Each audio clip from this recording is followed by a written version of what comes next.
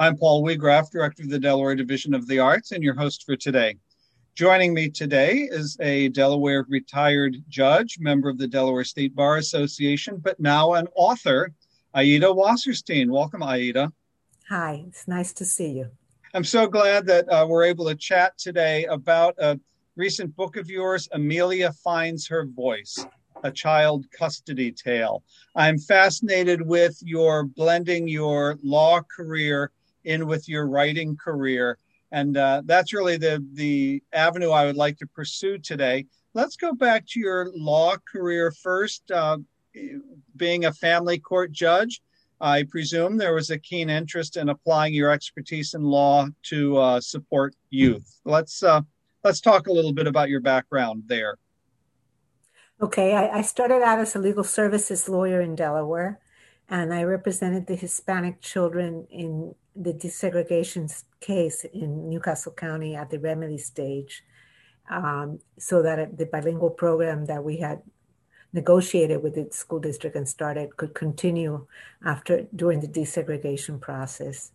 And I did a variety of other cases. And then eventually, when I had my first child, I went into private practice with one other lawyer, and we concentrated on family law. And I did that from 1979 or so to about 1995. And in 1995, I became a family court judge. And I did that for 21 years, and I retired in January of 2017. Yeah, I'm curious, over that career, what kinds of shifts have you seen in the challenges that families face and youth face, particularly as it comes to the kinds of cases you were having to arbitrate? I don't know whether there are shifts as much. I think a lot of the problems are the same. Sometimes some things kind of take a lower level in terms of the caseload, and others come up and then they come back and rebalance. And one interesting thing about family law is that people who had been there for years, like for instance as bailiffs, would recognize the children of some of the litigants that they saw when they were juveniles or when they were young people. So, and the Delaware Family Court is unusual. A lot of other states don't have this system, but we have a system where if you want to be a family court judge, you apply to that court, and it's a unified court. And basically, the rule has been one judge, one family. That's not strictly across the board, because there are commissioners who also handle parts of the cases.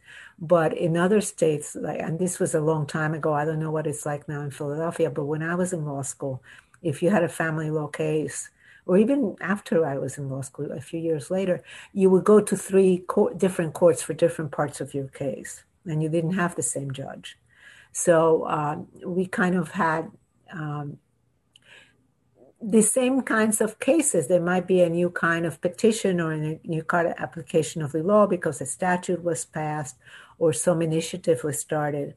But the problems have been amazingly similar. And, they have to do with dividing property, awarding alimony, awarding child support, doing protection from abuse orders if there is a domestic violence component, custody, visitation.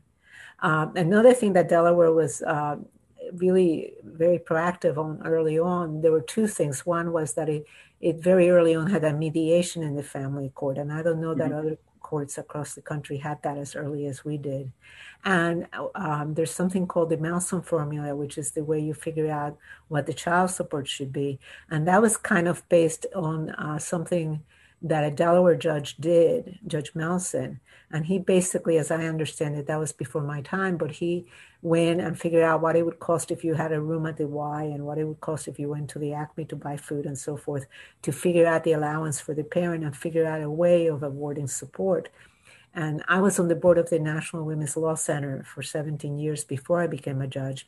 And I can tell you from being on that board that that kind of approach became a model for how child support is used nationally.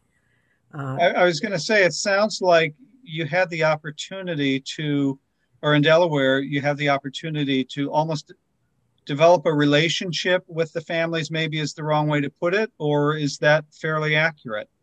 No, that's fairly accurate. I mean, I could handle, a $5 million property division, and I would also handle the juvenile case that might arise out of the custody dispute, and you see the people in different ways because you're dealing with different issues, but they're the same people. So you learn the family dynamic, and they learn, how to relate to you, and sometimes they don't like it because they wish they had a different judge.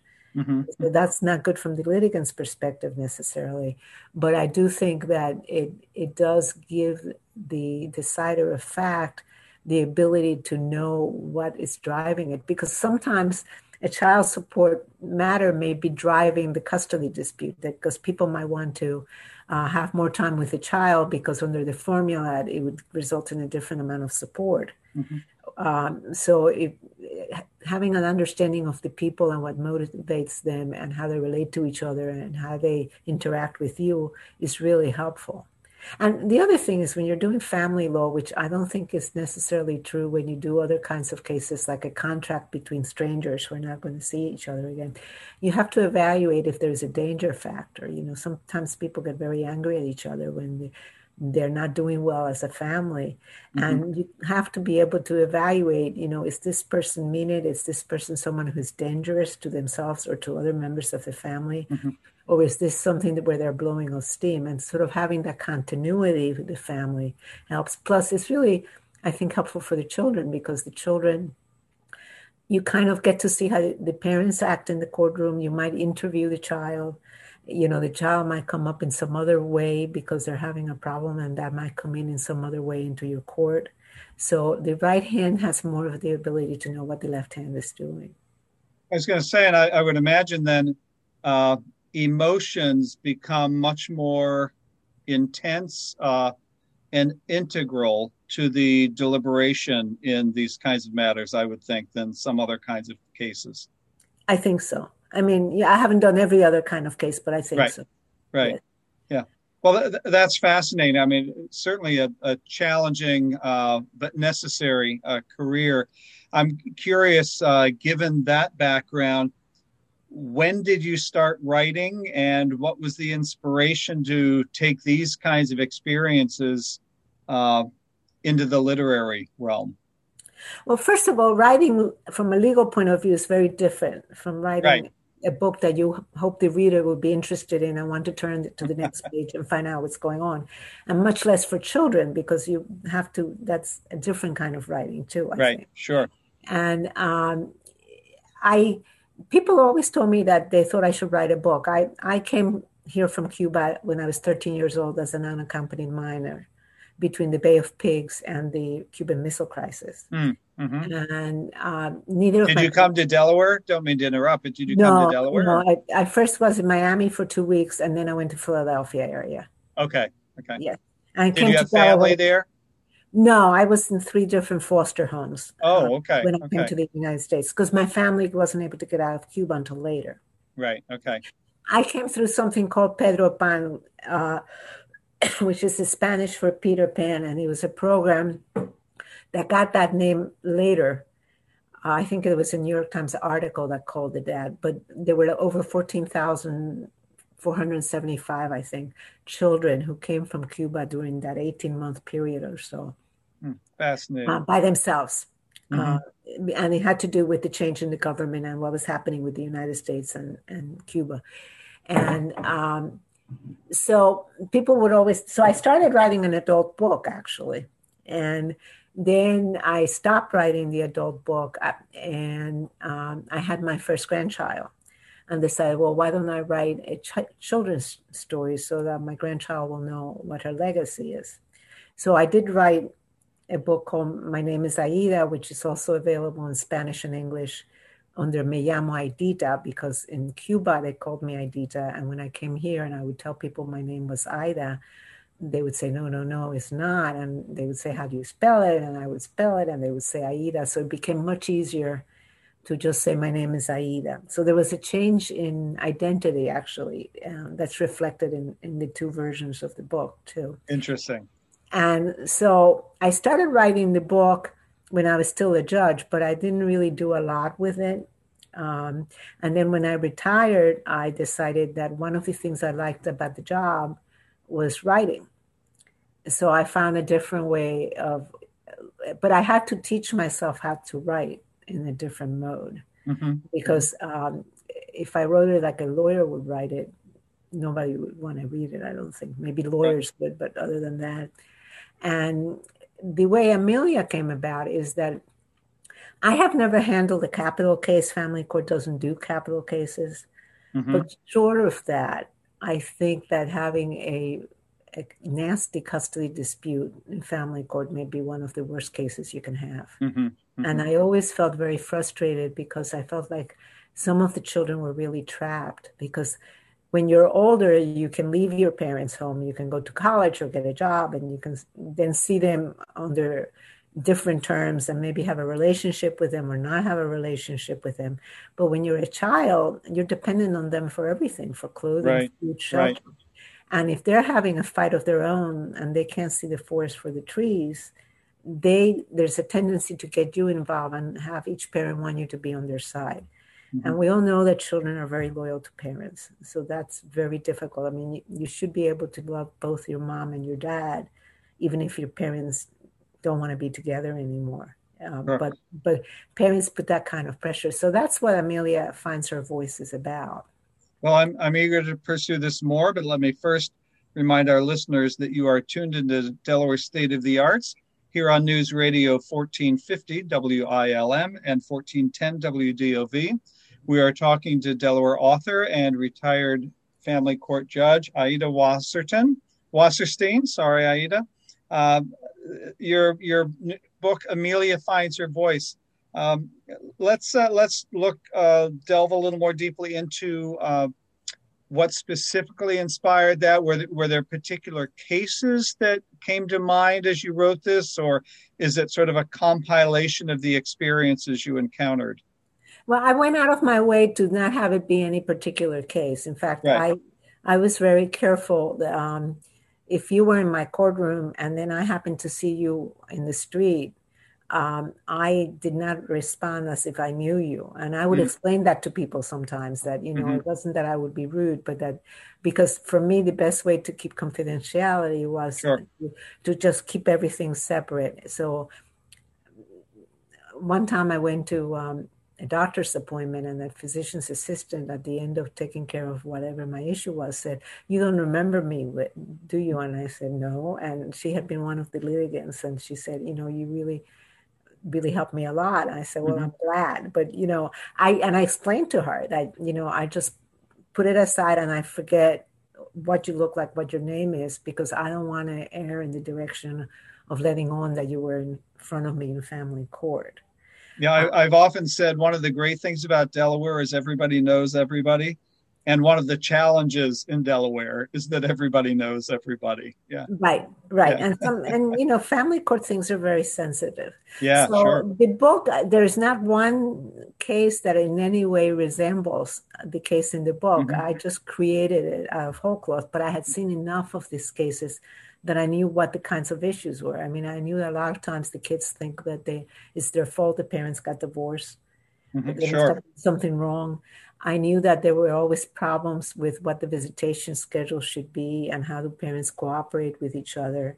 And all those things are reflected in the book. And the way I did the book is the paternal grandmother had given her a pocketbook and a beret with an owl on it. So the owl is the alter ego of the child and is her imaginary friend. So the owl is the entity telling the story. And you see one illustration where she's waiting with her mom in a long line in family court. And there's a description about, they had to wait out in the hot sun before the court opened, and then you had to be in line. And then they went and sat down with the intake worker. And the owl is responding to what things the owl is hearing and how the owl thinks that the little girl is upset because Mom said, "Well, if you have any questions, ask me when we go for ice cream." And the child didn't ask anything. And you could tell from the illustration the child was upset. And then the family goes to a family therapist. at the suggestion of the intake worker, and the therapist asks to see the child by herself. So the therapist says things like, even though you live in different houses, each of your parents in a different home, and you go 1 week to one parent and another week to the other, they both still love you and you're still a family. And basically what the book tries to do is encourage the family to work out their differences with the help of some kind of dispute resolution that doesn't involve the judge deciding it, because that gives them more of a sense of ownership of what the plan is going to be. Right. So that's basically what the book is about. And then what I've done, or always on the books I've done, is I have questions at the end or discussion topics. And a couple of the questions in this book go to the question of, if you have friends whose parents are going through divorce, and sometimes you want to play with your friend, but you can't because your friend is in the other parent's house, or the friend is cranky, do you understand it has nothing to do with anything you did? So it's an attempt to have other kids who are not going through this themselves be able to understand children, because the divorce rate is very high. It's very possible that you'll have children who encounter this even though their own families are intact. And a main thing I did with the book was that I did a Zoom meeting with one of the libraries, and one of the people involved in the meeting talked about how when she first read the book, she thought, oh, this is a happy ending story. So what? Because she knew of a family that had gone through a divorce. And then she said, when she read, I have a section at the end about why I wrote the book. And when she read that, and I had said that I was hoping that in reading the book to the children, the parents would absorb some of the message, and it would affect how they interact with each other in relation to the child. So, it's fun for me to do it. I mean, I think and I've done sessions, not with this book. With the other two books, I've done them in person. But this book was published October of last year, and we were in the middle of the pandemic, so I couldn't go to schools and meet with a classroom. Right. But I've been doing Zoom sessions, and it's really interesting just to sort of see how the kids react to it. Now, I understand you had a Zoom session with some judges. Is that correct? Not just with judges. There's something called the Delaware State Bar Association Family Law Section. Okay, and what did that entail? Yeah. Well, they have two conferences a year, and it's training, it's continuing legal education. And they had one on December 11th this year, and I had a very short part of the session because it was an all-day Zoom or a three-quarter day Zoom. And basically, I showed them some of the illustrations in the book and what I was trying to accomplish with it and what the story was about. And basically, one of the lawyers told me, who was, I think, fairly high up in that firm, that at a later time, not during the session, that she had gone ahead and gotten the book for everybody who was in their family law practice, which would have meant the paralegals and so forth. And I did tell another lawyer when I was in the process of writing it. This lawyer had asked me what was I doing with myself when I was retired. And I basically said, I wish I had had this book when I was practicing family law or when I was a judge, because the last thing you want is a heavier caseload in the family court, because we don't have another system for handling it other than alternative dispute resolution, which I also discuss in the book and in the questions at the end. But the system of presenting a case in court is that one side asks questions and the other side asks questions, and they're attacking each other. But these are people that, if they have children, they're going to have to live with each other for several years, if not forever. Right. So I always try to have them come out of the courtroom stronger as a family, rather than, and I didn't see the case as one person wins and one loses. It was more, how does the whole family coalesce as a unit in a different structure? I don't know if we're running out of time, but I do want to say that the Delaware Division of the Arts has been extremely supportive, and I'm very appreciative of it, because particularly for someone like me who didn't really publish the first book until I was like 70, 71 years old.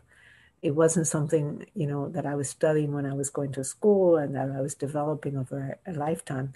So having the encouragement and the support from the Delaware Division of the Arts has been really meaningful to me. Well, thank you. I think the work that you're doing is extremely important. Before I forget, where can our listeners obtain your book? They can get it at Amazon, and they can get it at Browse About Books in Rehoboth. When the pandemic gets a little bit more toned down, I'm going to talk to the Hockessin Bookshelf because they carried both of my first book, and then the pandemic hit, so I haven't really been going into bookstores. The Delaware Art Museum has my first book. So once the pandemic is kind of receding, I might go to them and see if they want to look at this one.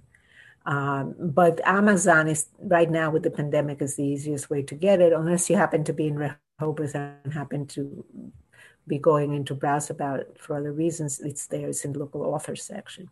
And the two titles are? The first one is My Name is Aida, o Me Llamo Aidita, which is the same thing in Spanish with a diminutive. And this one is Amelia Finds Her Voice. And in the 30 seconds we have left, tell us about your next project. Well, I have two books in the works. One is about refugee children, one from Afghanistan, Congo, Pakistan, and the foods from their backgrounds.